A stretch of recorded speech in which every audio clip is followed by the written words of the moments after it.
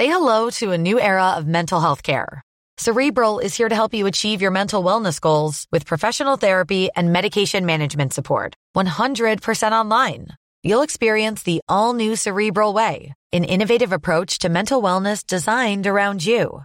You'll get a personalized treatment plan from a therapist, prescriber, or both in a safe and judgment-free space. Your Cerebral therapist or prescriber will outline a customized plan with clear milestones along the way, so you can get to feeling your best. With Cerebral, you're not alone in your mental health journey. We're here to empower you to live a fulfilling life. So take that first step towards a brighter future and sign up today at Cerebral.com/podcast and use code ACAST to get 15% off your first month. Offer only valid on monthly plans. Other exclusions may apply. Offer ends July 31st, 2024. See site for details. This episode of Off Air with Jane and Fee is brought to you by British Heart Foundation. British Heart Foundation have estimated that up to 7.6 million people are living with heart and circulatory diseases in the UK. And there is something we can all do to help fund life-saving research. And don't worry, Fee, we don't all need to run marathons to fundraise today. Over 50% of their research is funded by gifts in wills. Now, these are really vital in supporting life-saving research. It's such a remarkably positive thing we can all do, and definitely something to consider if you are writing your will or thinking of updating it. With a simple act, you can support future scientific breakthroughs that could help save and improve millions of lives. British Heart Foundation offers a free will guide and free will writing services too, helping to make the process as easy as possible. To download your free will guide today and help British Heart Foundation fund life-saving research, search BHF Wills.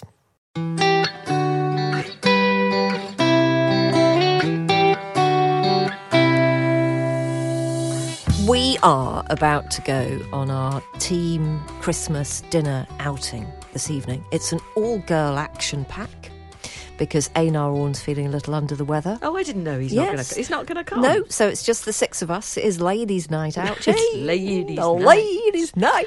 Okay, and our executive, he couldn't come either. He can't come. No, that's Okay. Henry Tribe. He's made up a couple of excuses. I think I might have caught him out, actually. Because once it was a Spurs match, and then it turned out it was just his family in Suffolk. I think he got his messages muddled up. Yes. I mean, if you're going to come up with an excuse, it's actually almost worth just putting up with the social event, because you can very easily these days. You can trip up, You can't can just trip up. Yeah. And we were talking earlier, weren't we, about social anxiety, which I'm not in any way disputing. I know it exists because I think I have it myself. I know I do.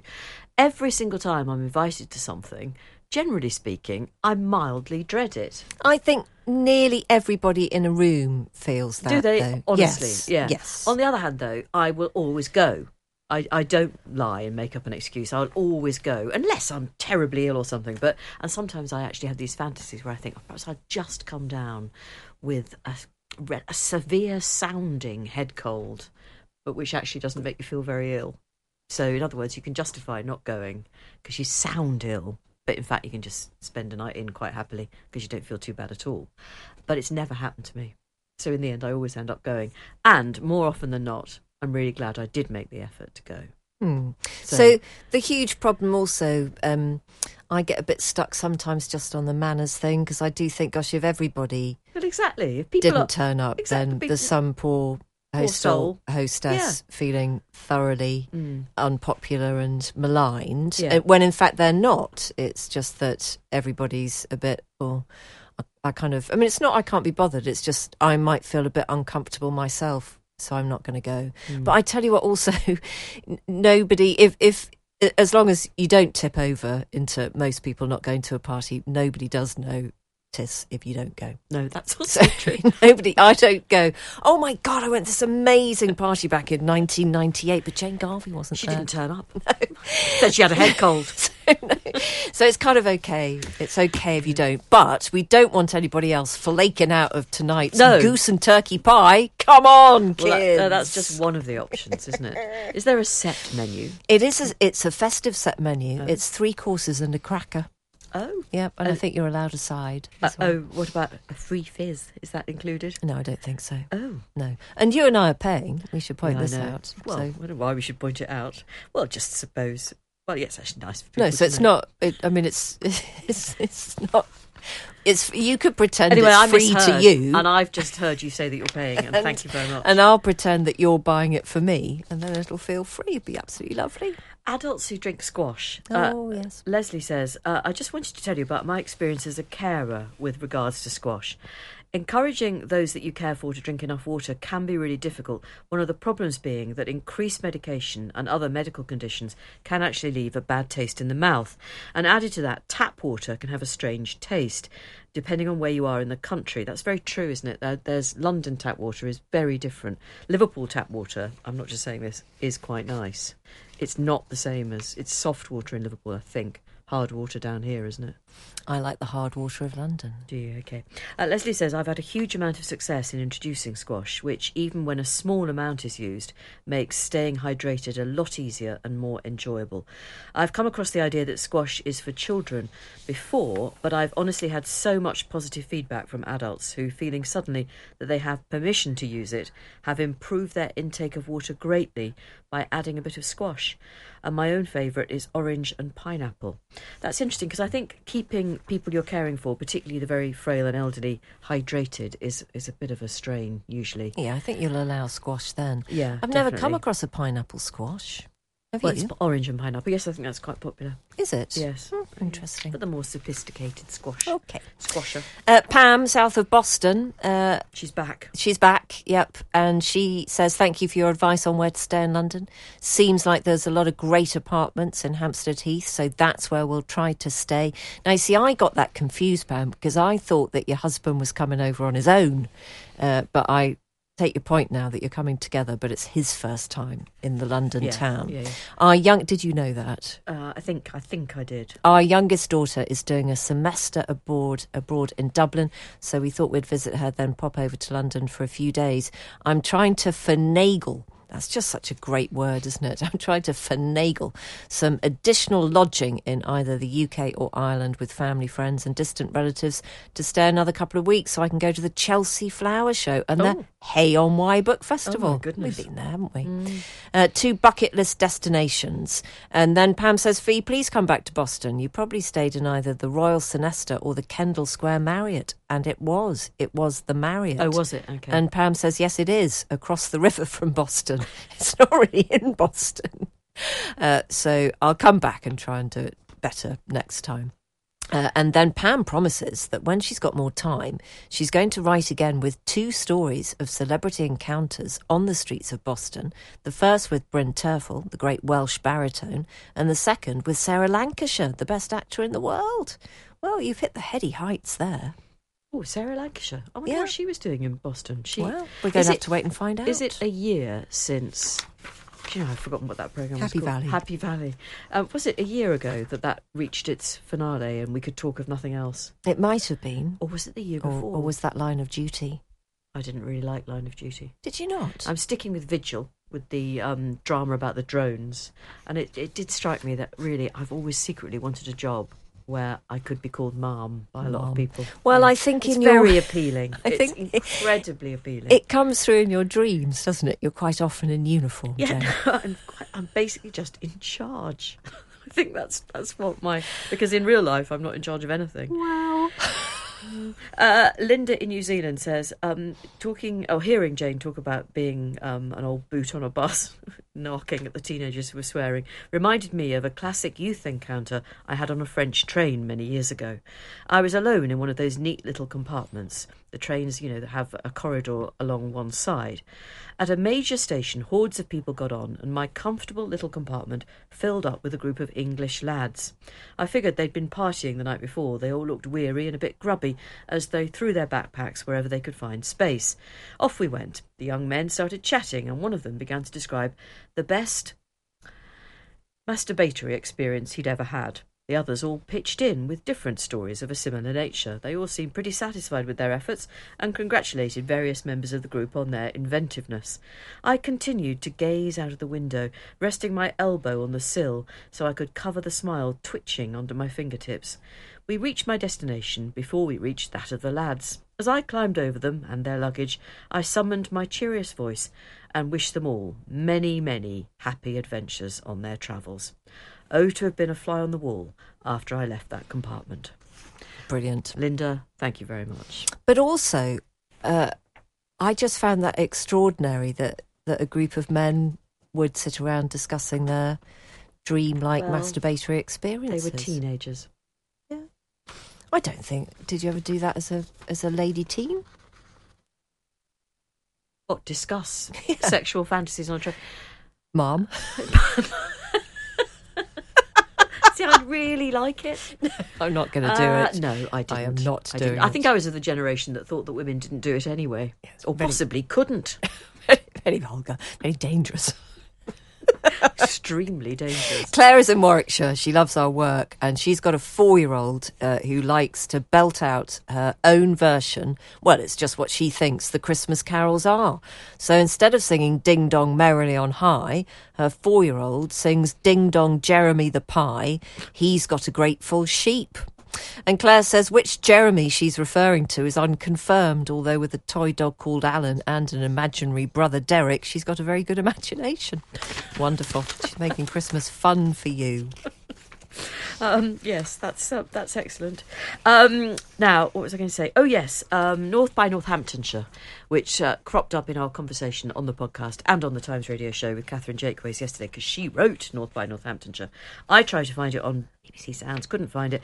Thank you to everybody who's pointed out, and particularly thanks to Ian, because I've got Ian's email in front of me. It is available on Audible. And so if you do want it, you've got to pay for it. Now, just by pure... I just happened to have Catherine's number, so I WhatsApped her and told her that it was on Audible, and she didn't know much about it. So she only wrote the thing, so what would she know? But somebody somewhere is making money out of her work. Well, I hope an agent is looking into it. Yes, I certainly hope so. Yeah. Margaret writes on the topic of sitting on the pilot's lap. On the topic of sitting in the driver's cab, many years ago, a friend arrived at a platform just as the passenger doors had shut. The driver took pity on her and her boyfriend and let them sit with him in the front cab. They were thrilled and chatted to him throughout the journey. My friend said in surprise, "You don't have a steering wheel." "No, love," he chuckled. "I prefer to stay on the rails." That's quite good, isn't it? I don't actually... Train drivers, what do they have? A stick? Well, they wouldn't need a steering wheel, would they? Oh, gosh, no. No. That wouldn't be good. Ow! Sorry, I've just put my finger on the top of a dead staple. Lord. Gosh. Oh, somebody will have to fill in a form. Debbie takes us to task a little bit, Fee. It's about the COVID inquiry. Oh. She likes our sense of humour, but your bias, this is her writing, your bias to the left of politics and culture are evident with your unfair jabs and virtue signalling. But I did love Callum MacDonald's balanced report on the COVID inquiry. What a refreshing approach to journalism these days. Well, Callum McCovid is very good. No, young Callum is definitely going places. Excuse me, I'm so sorry. So sorry, yes. Yes. There's something a bit weird in this studio, isn't there? Because I don't sneeze any other time during the day, but I come in here and I sneeze every night. There's something weird. Is it you, Kate? It must be you're allergic to. I don't. I'll be totally honest with my politics, because now we're able to be completely honest. I'm not tied to any one party. I never have been, never will be, would never ever join a political party. Don't really understand people who do. I suppose I'd question anyone in authority, and the idea that, I mean, there is every chance that there'll be a Labour government in Britain. I've lived under Labour governments. It's not paradise then either. It's a different sort of experience. It's very hard to see at the moment how it could possibly, bless you, be much worse. But that's about as political as I ever get. I think we're both certainly socially liberal, and I would say we were questioning rather than tied to a very definite left of centre opinion. I think also what does tend to happen is that whatever it is that's placed in front of you as a journalist, maybe particularly as a radio journalist, you are invited to, and it is part of your job to prod. So if you have a Conservative government at the moment, the way that you're going to prod that is by putting a different perspective. So that's going to be more left of centre perspective if you assume that a Conservative government at the moment is centre-right. But who knows? Who's our correspondent there again? That was Debbie. Debbie. So, Debbie, maybe were there to be a change in government, and that's by no means certain, you might find listening to us that we annoy you in exactly the opposite direction because we start prodding with the centre-right fork. So I suppose the political cutlery is just in the same place to be picked up by the person doing the prodding all the time. Yeah. So I'd agree with being a liberal, although the funny thing is, Jane, the longer I'm on the planet, the more I realise that sometimes liberal people are incredibly certain of their liberal opinions. And sometimes they're wrong. Oh, my word, they can tell you about them, can't they? And you're left at the end of it thinking, how liberal are you? Because you just don't seem to be particularly welcoming to every single perspective, if that's what you assume a liberal to be. Do you know what I mean? Yeah, no, I do. Liberals think a lot of people are wrong. And sometimes they're wrong in that. Yeah. Because the truth is, we all know there are great people who do really bad things and vice versa. Yes, Mum. Indeed. I really, really do enjoy that. So can you keep it up? And a lot of people don't... We're a bit down on tech, aren't we? I mean, there's a lot of muttering about social media and the way it works. And WhatsApp has been causing a minor sensation in Britain because of our COVID inquiry. And a number of prominent politicians have just not been able to find the WhatsApp messages that they sent during let's be honest, the really trying days of the COVID pandemic. So I was quite interested in this email from Ailey. Is that how you pronounce it? It's because you've got Scottish roots. Eilidh. Ailey, yeah. Ailey, yeah. She says, my significantly younger brother arrived back from Australia yesterday for a month or so. He's been away for over a year, so throughout my entire pregnancy, and I've now got a 2-month-old. My parents picked him up from the airport and brought him straight over to meet his baby niece. Both my mum and I noticed how comfortable and normal everything felt. There was no awkwardness or overexcitement. And I think it's down to my brother sending quick updates and photos of his adventures on the family WhatsApp group throughout the days, weeks and months he's been away. And similarly, I've been sharing my experience of being a first-time mum. It really felt like we hadn't been apart. And here was the same comfortable closeness that there was before he left. We didn't need to do a massive catch-up and a debrief. It felt calm and natural. I wonder if you or your other listeners have had similar positive experiences with WhatsApp group chats or technology more generally. Or is there something more valuable that's been lost in that we don't have now this big dramatic reunion? I think that's really interesting. And I certainly, when my elder daughter went away doing some travelling, I was phenomenally grateful for the fact that we could communicate so easily on WhatsApp, that I always knew where she was, how she was.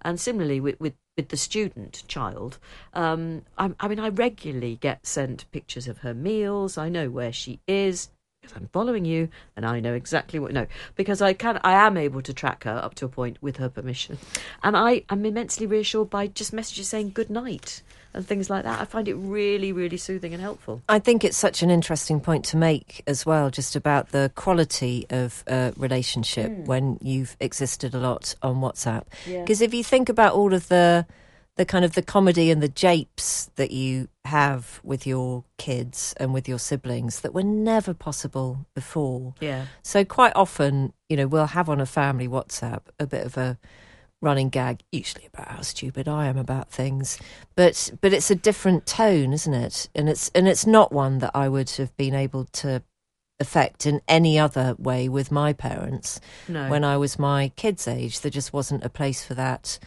kind of in person. It is a different thing. My mum is 81 now, and she loves an emoji.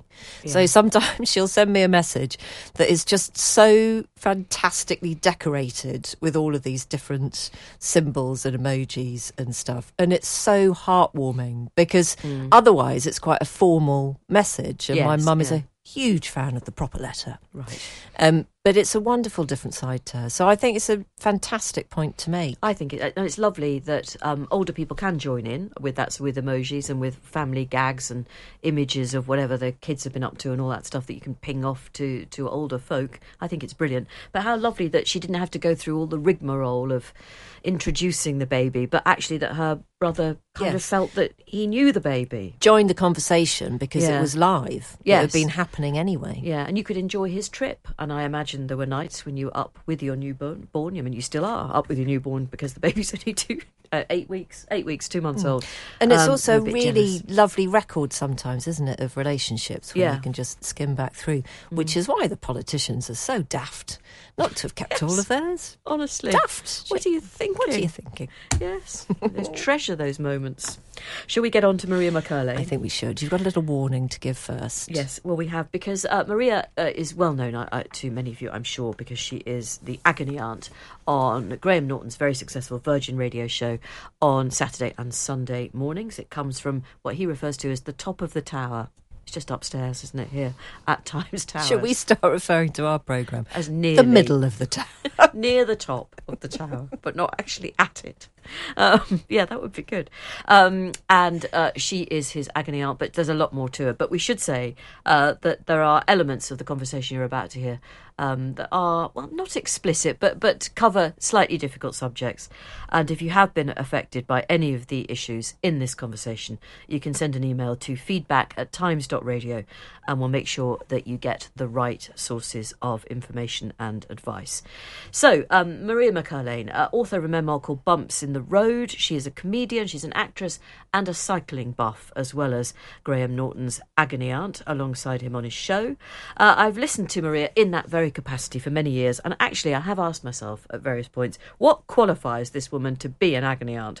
Well, now I've read her memoir, Bumps in the Road, I know exactly how qualified she is. Oh, Jane, that's No, so I sweet. really mean it, because some really wonderful things have happened to you, but also some pretty horrible ones as well. But you don't get to this ripe old age without the wheel going up and the wheel going down, to extend this cycling metaphor. Bad stuff happens, good stuff happens. You can't have the good stuff without the other, really. It's sort of a balance of life, perhaps. Do you want to just explain the conceit of the book, the way that you've written it? Yes, it is I better do that. to do the pedalling and stuff. I've just made a cycling metaphor without any mention. Because our listeners are intellectuals and they'll need to know. Okay. Yes, the sort of linking mechanism is that I've always loved cycling and always had bicycles ever since I was very young. And each one, I've never known about how you mend them or what make they are or how posh they are. Just about which time of my life they were my little support in every way. And, when they left, you get so many bicycles being taken, and which bicycles came next and where was I in life then. And I'm still cycling at the ripe old age of 93, albeit I have gone over to the dark side and have got myself an e-bike now. Do you know what I'm very impressed with? Yes. You haven't gone down that Lycra road of wanting to do, the stage of the Tour de France or kit yourself out with all of, the 16 different Allen keys that cyclists try to have. You've stopped yourself from doing that. Well, that's a male domain, the middle-aged man in Lycra, the mammals. You see them every weekend around Sevenoaks. Well, you do. You're right. Yes. They put their bikes on the trip and then cycle around forever coming home, and their wives are very grateful. But they don't always know that. No. But you've written the bicycles into the book so you can tell us more information and impart more wisdom about life, and I'm grateful to you for that. Thank you. Yeah. Now, you, Maria, grew up in Bletchley. In Bletchley, Buckinghamshire. Not really famous for anything other than cracking the Enigma code. Yeah. But I, although I'm from a family background that does have links to Catholicism, I had not known about the Legion of Mary, which was a group that you were, did you join voluntarily or were you obliged to become? I think as because a good we Catholic lived girl? So close to the church, and really I think my mother used it as kind of temporary daycare, correction unit. So any do-gooding part of it was we were signed up for. And the Legion of Mary, we did shopping for people in homes. We babysat for lots of Catholic families with 23 children, all for nothing and for the love of the baby Jesus. It was quite brutal, though, wasn't it? And you recount some escapades which are far from nice to have experienced as a child. I mean, particularly being taken off for a little bit of a trip with Father O'Leary. Yes, when I was very young, went to Brick Hill Woods to say goodbye. He was mysteriously spirited away from the parish, but he wanted to say goodbye. So my mum got both of our coats, my sister, who was 18 months older, and he said, no, just the little one. I do remember him being very nice to me, and, I thought I was hilarious at age 8 or 9 with my hilarious sense of humour, and it was surprising to have a grown-up, I suppose really the word is groom me in that way. But then I don't remember anything from Brick Hill Woods other than him brushing the hair from my face and then returning home to a very agitated mother peering out of the window of our little council house in Bletchley. And he gave me a 10-shilling note, pre-decimalisation, for whatever reason. And I felt a bit guilty and I'd lost one of my ribbons from my plaits. But you see, my mother, who was just so anti us leaving the house and we wore reins and we were clutched onto, to send me off with a priest. But that was the time when people in uniforms and priests and police and teachers and doctors, you just believed them. You just felt they were beyond reproach. I think what sums up that episode, and it will be familiar, I expect, rather sadly, to lots of people of our generation, that sort of experience, is your mother's reaction to that money and her insistence that you share it. Yes, with my sister, who hadn't gone on the whole thing, on the car ride. It is deeply troubling, isn't it? Yeah, although, look, I don't know what happened. I have no memory of it. I've been to see a therapist to try and be regressed. I went to see Paul McKenna, who was unable to regress. And so in the end, you just have to think, OK, well, nothing happened. And if it did happen, it hasn't affected me. That's the end. That my fantasies have all been about priests is another thing. Don't say that, Maria. Don't say it on the radio. No. Move on quickly, Fiona. Yes. Sorry. You can cut that out. We shouldn't give people the impression that your book is absolutely full of the darkness in life, because it's very, very funny. It's quite a rollicking ride along the way, and you've got a really lovely turn of phrase. But I was so struck, Maria, by your relationship with food, actually. And I wonder whether we could talk just a little bit about that, because it's so clear when you tell the reader about how you became pretty concerned about your weight and you started starving yourself and you developed anorexia, basically, didn't you? I did. You can still recall to this day the amount of weight that you had lost in a certain period of time, which I thought was so telling about the depth of the legacy of that food disorder. No, and I'm so thrilled for a lot of young people today who we are not body shaming anymore. We are saying you can be who you want to be, you can wear what you want to wear. I mean, my life has been filled with you don't wear that if you've got thicker thighs, or don't show your arms, especially as you get older. Don't show your décolletage, or don't... It's like, do what you like and don't let anyone shame you, because from our generation, certainly, I'm a bit older than you guys, but it was all about just don't be fat. And that has affected so many people. I know it's still affecting people now in a great degree, but really nobody talked of anorexia in the olden days. It was just you did a thing. I didn't really know how to cook, what to cook. We'd grown up, sort of mum doing everything. So when I went out into the world, and I lived on chocolate and a bit of a sandwich here and there.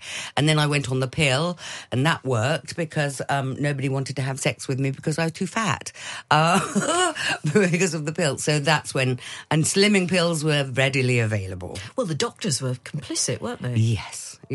According to you, in your book. Yes, anyway. yes. Yeah. Well, I went through the period where slimming pills were available, certain ones, tenuate, Dospam, then they were withdrawn. They slowly became withdrawn from the market. So I eventually had no choice but to give them up because it was just too hard to get them. I couldn't get a dealer, as you kind of would say. Yeah. We're going to have to cut so much of this interview. Oh, sorry. Sorry. No, let's leave it all in. I forget that I'm talking on the radio.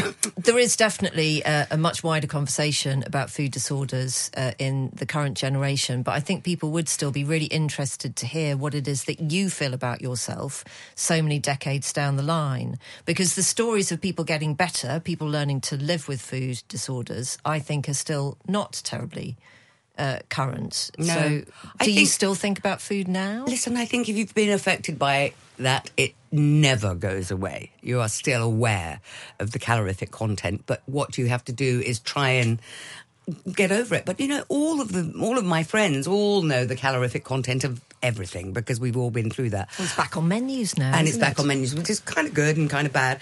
But you learn to live with a certain way, and as you get older, you don't care so much, etc. Yeah, you've gained a few pounds, but you lost a few pounds. It doesn't matter. As I said in the book, I think I just lost the same 10 pounds, lost and gained the same 10 pounds. For what? And if I had to talk to my younger self, I would say, this is futility. This is absolute futility to be doing this to yourself. And why? You did find love in Cornwall. At a hotel. I did. With a very striking silver service waiter. Yes. And I'm so impressed that you've read everything. Well, no, I like, because he's right, it's funny. The book is funny. And that hotel, it was a knocking shot, Maria. It was a knocking shot. Was that the summer of 76? It was. It was very, very hot and very steamy. And sweaty. Even in Liverpool, it was hot, I remember. and because I'd never left home before, I mean, it was the making of me. I sort of messed up my exams. I don't know why. I obviously would like to blame the church. Oh, no, I'd like to blame the church for everything, thank you. But no, it was wonderful, and it was an education, and it was all filled with misfits and people from all over the world, and I learnt about myself in that time. I suppose it was like my going to university, if you like. I mean, I did go to drama school subsequently, but I was young and impressionable, and I was learning on the job, literally. Yes, well, yes. What a lot of lessons you learnt there. Yes, so much I found out about myself. Yeah. But I remember it so fondly, and I hope that comes across, because it was a summer season job. And I often wonder where all those people are now. You could track them down, couldn't you? If I cared enough. I was going to say, there's probably a podcast in that. There might be. I think that's brilliant, Maria's summer season. Yes, there we are. Say hello to a new era of mental health care. Cerebral is here to help you achieve your mental wellness goals with professional therapy and medication management support. 100% online. You'll experience the all-new Cerebral Way, an innovative approach to mental wellness designed around you. You'll get a personalized treatment plan from a therapist, prescriber, or both in a safe and judgment-free space. Your Cerebral therapist or prescriber will outline a customized plan with clear milestones along the way, so you can get to feeling your best. With Cerebral, you're not alone in your mental health journey. We're here to empower you to live a fulfilling life. So take that first step towards a brighter future and sign up today at Cerebral.com/podcast and use code ACAST to get 15% off your first month. Offer only valid on monthly plans. Other exclusions may apply. Offer ends July 31st, 2024. See site for details. As a person with a very deep voice, I'm hired all the time for advertising campaigns. But a deep voice doesn't sell B2B, and advertising on the wrong platform doesn't sell B2B either. That's why if you're a B2B marketer, you should use LinkedIn ads. LinkedIn has the targeting capabilities to help you reach the world's largest professional audience. That's right, over 70 million decision makers all in one place. All the big wigs, then medium wigs, also small wigs who are on the path to becoming big wigs. Okay, that's enough about wigs. LinkedIn ads allows you to focus on getting your B2B message to the right people. So, does that mean you should use ads on LinkedIn instead of hiring me, the man with the deepest voice in the world? Yes. Yes, it does. Get started today and see why LinkedIn is the place to be to be. We'll even give you a $100 credit on your next campaign. Go to linkedin.com/results to claim your credit. That's linkedin.com/results. Terms and conditions apply.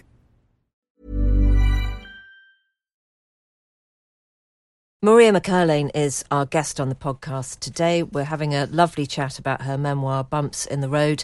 And I pointed out to Maria that she's got some very strong observations on fame for someone who's actually quite famous herself. No, I'm not. Oh, darling, you are. No, but you are well known and... Niche sort of area. You know, the lovely thing is I'm not stopped in the street, and I have lots of friends who are, and I think there is a price to pay for fame.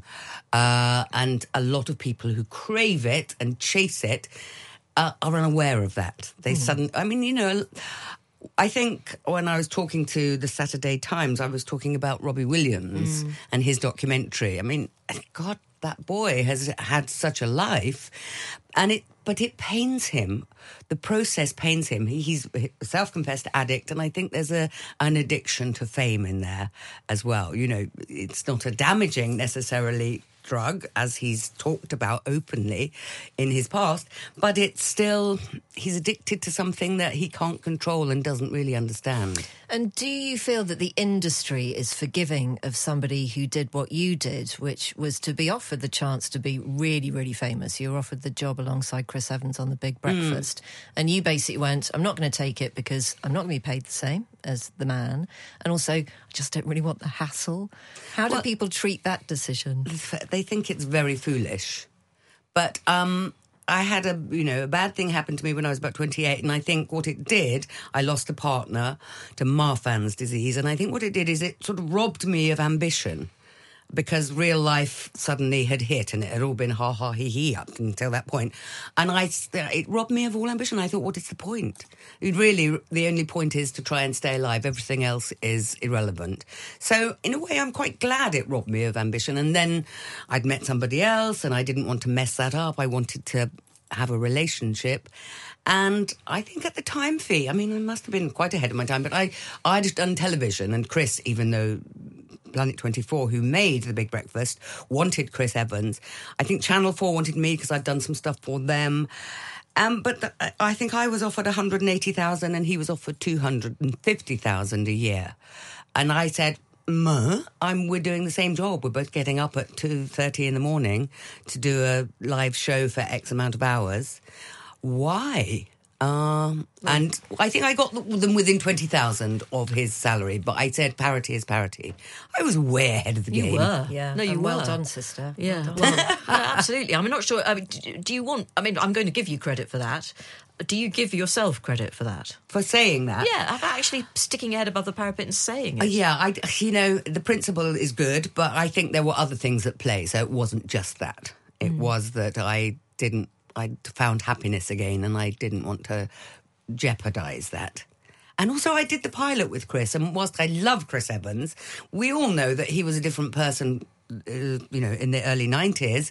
He was quite a handful, and I knew that he was going to be a handful on the show because just doing the pilot, and I felt that we would have locked horns. Gosh, I can't imagine what she means. No, neither can I. Which body parts are you locking with Graham Norton? With Graham Norton, yes. Which parts am I looking? Well, see, Graham, I've known for 30 years, and we did a terrible show together called Carnal Knowledge, which was still much loved, isn't it? Oh, it's still on. That's the maddening thing. I think Graham tried to buy it back so that it wouldn't be shown on the ironically titled Living or Challenge television. Yes, we did that together. It was Mr. and Mrs., but with slightly ruder elements. Yes. And of the people you've met who are grappling with fame, there are some horrors, aren't there? I mean, the late Cilla Black, we quite often... She crops up quite regularly in our podcast because I always used to read that she was British Airways cabin crew's least popular. Yeah, she was very demanding. Very demanding. Having said that, I've seen her in Panto and loved it. And I want to believe that she had a heart of gold. Am I just wrong?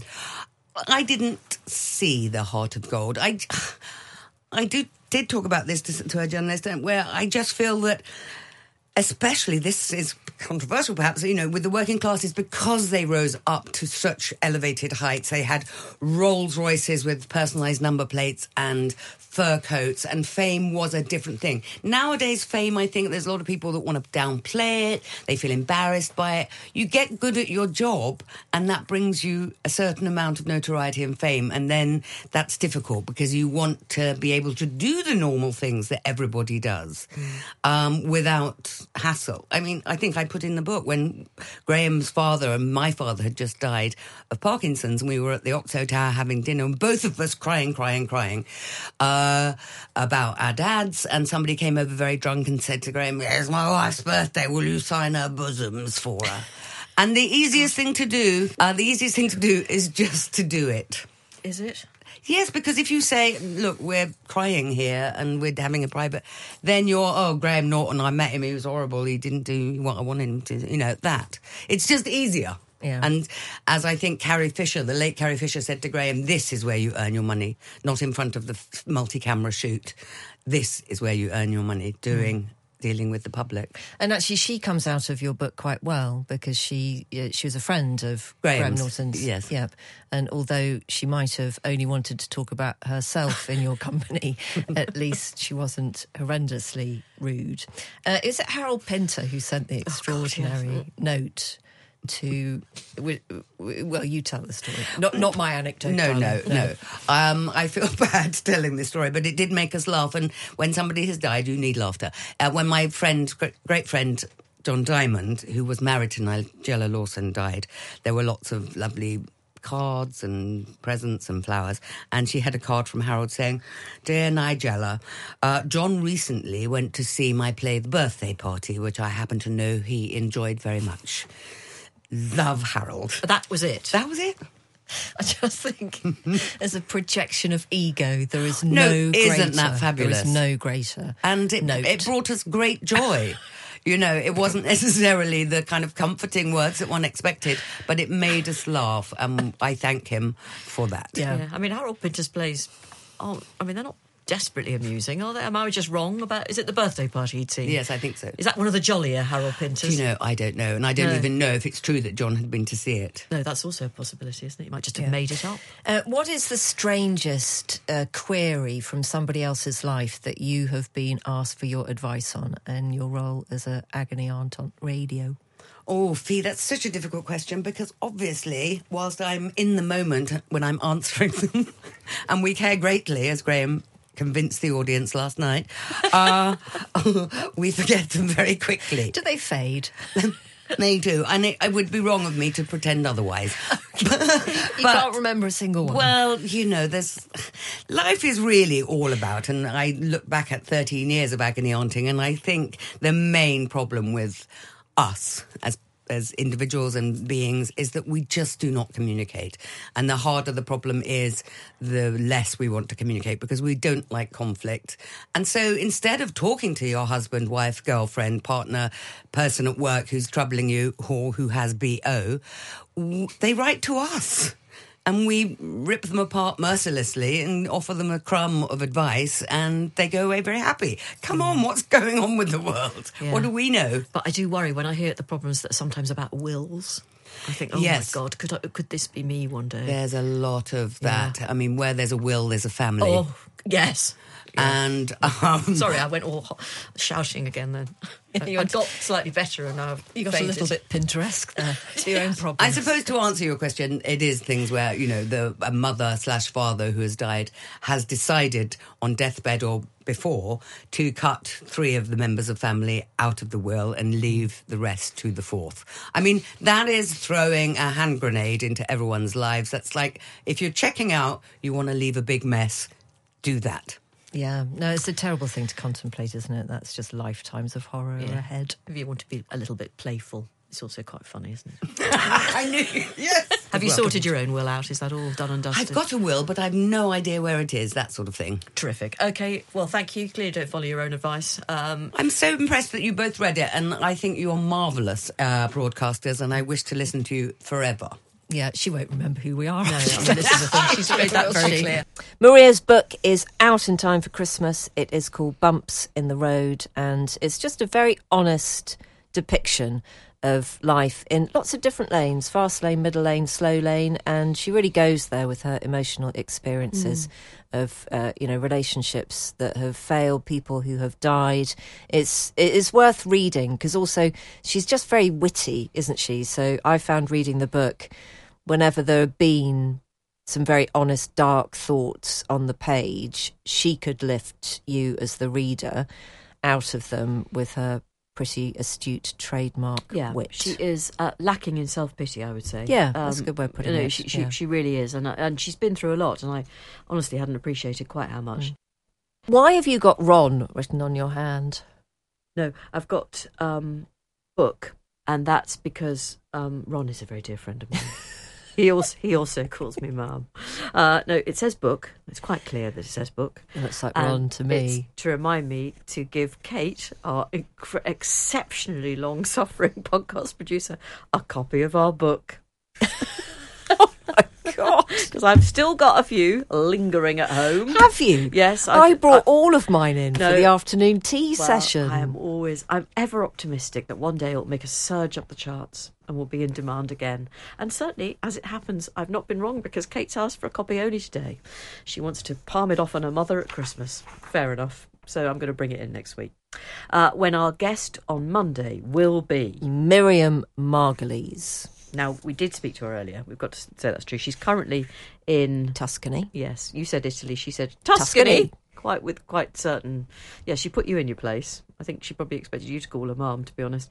As ever, Miriam, we're quite close now, Jane. Are you? Yeah, I like her very much. Has she farted in front of you? Yes.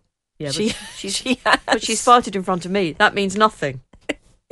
Well, let's not have some kind of a daft competition about who knows great stars better. But I'm genuinely interviewing her on stage has been one of the highlights of the last couple of years for me. We had you've done it too.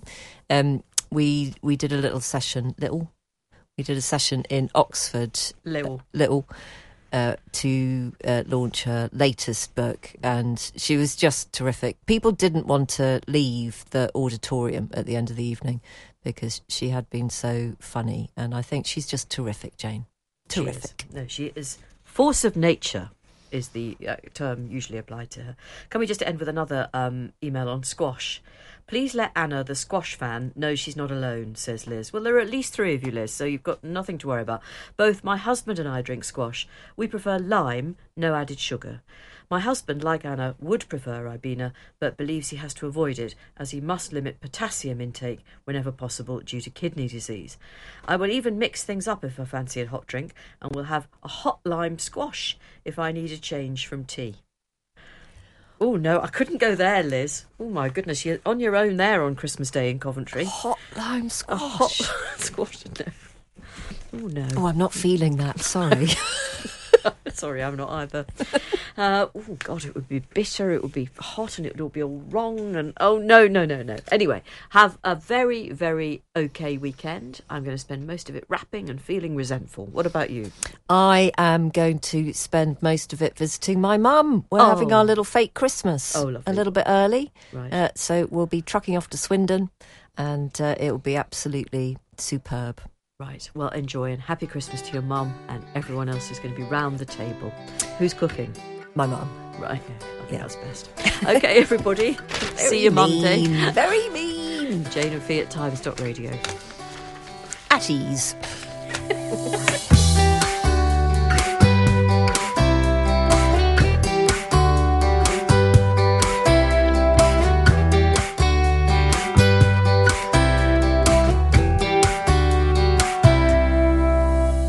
We're bringing the shutters down on another episode of the internationally acclaimed podcast Off Air with Jane Garvey and Fee Glover.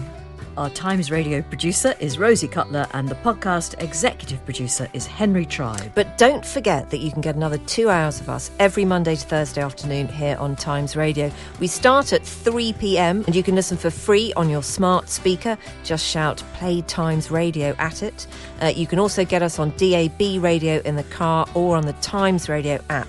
whilst you're out and about being extremely busy. And you can follow all our tosh behind the mic and elsewhere on our Instagram account. Just go onto Insta and search for Jane and Fee and give us a follow. So in other words, we're everywhere, aren't we, Jane? Pretty much. Everywhere. Thank you for joining us. And we hope you can join us again on Off Air very soon.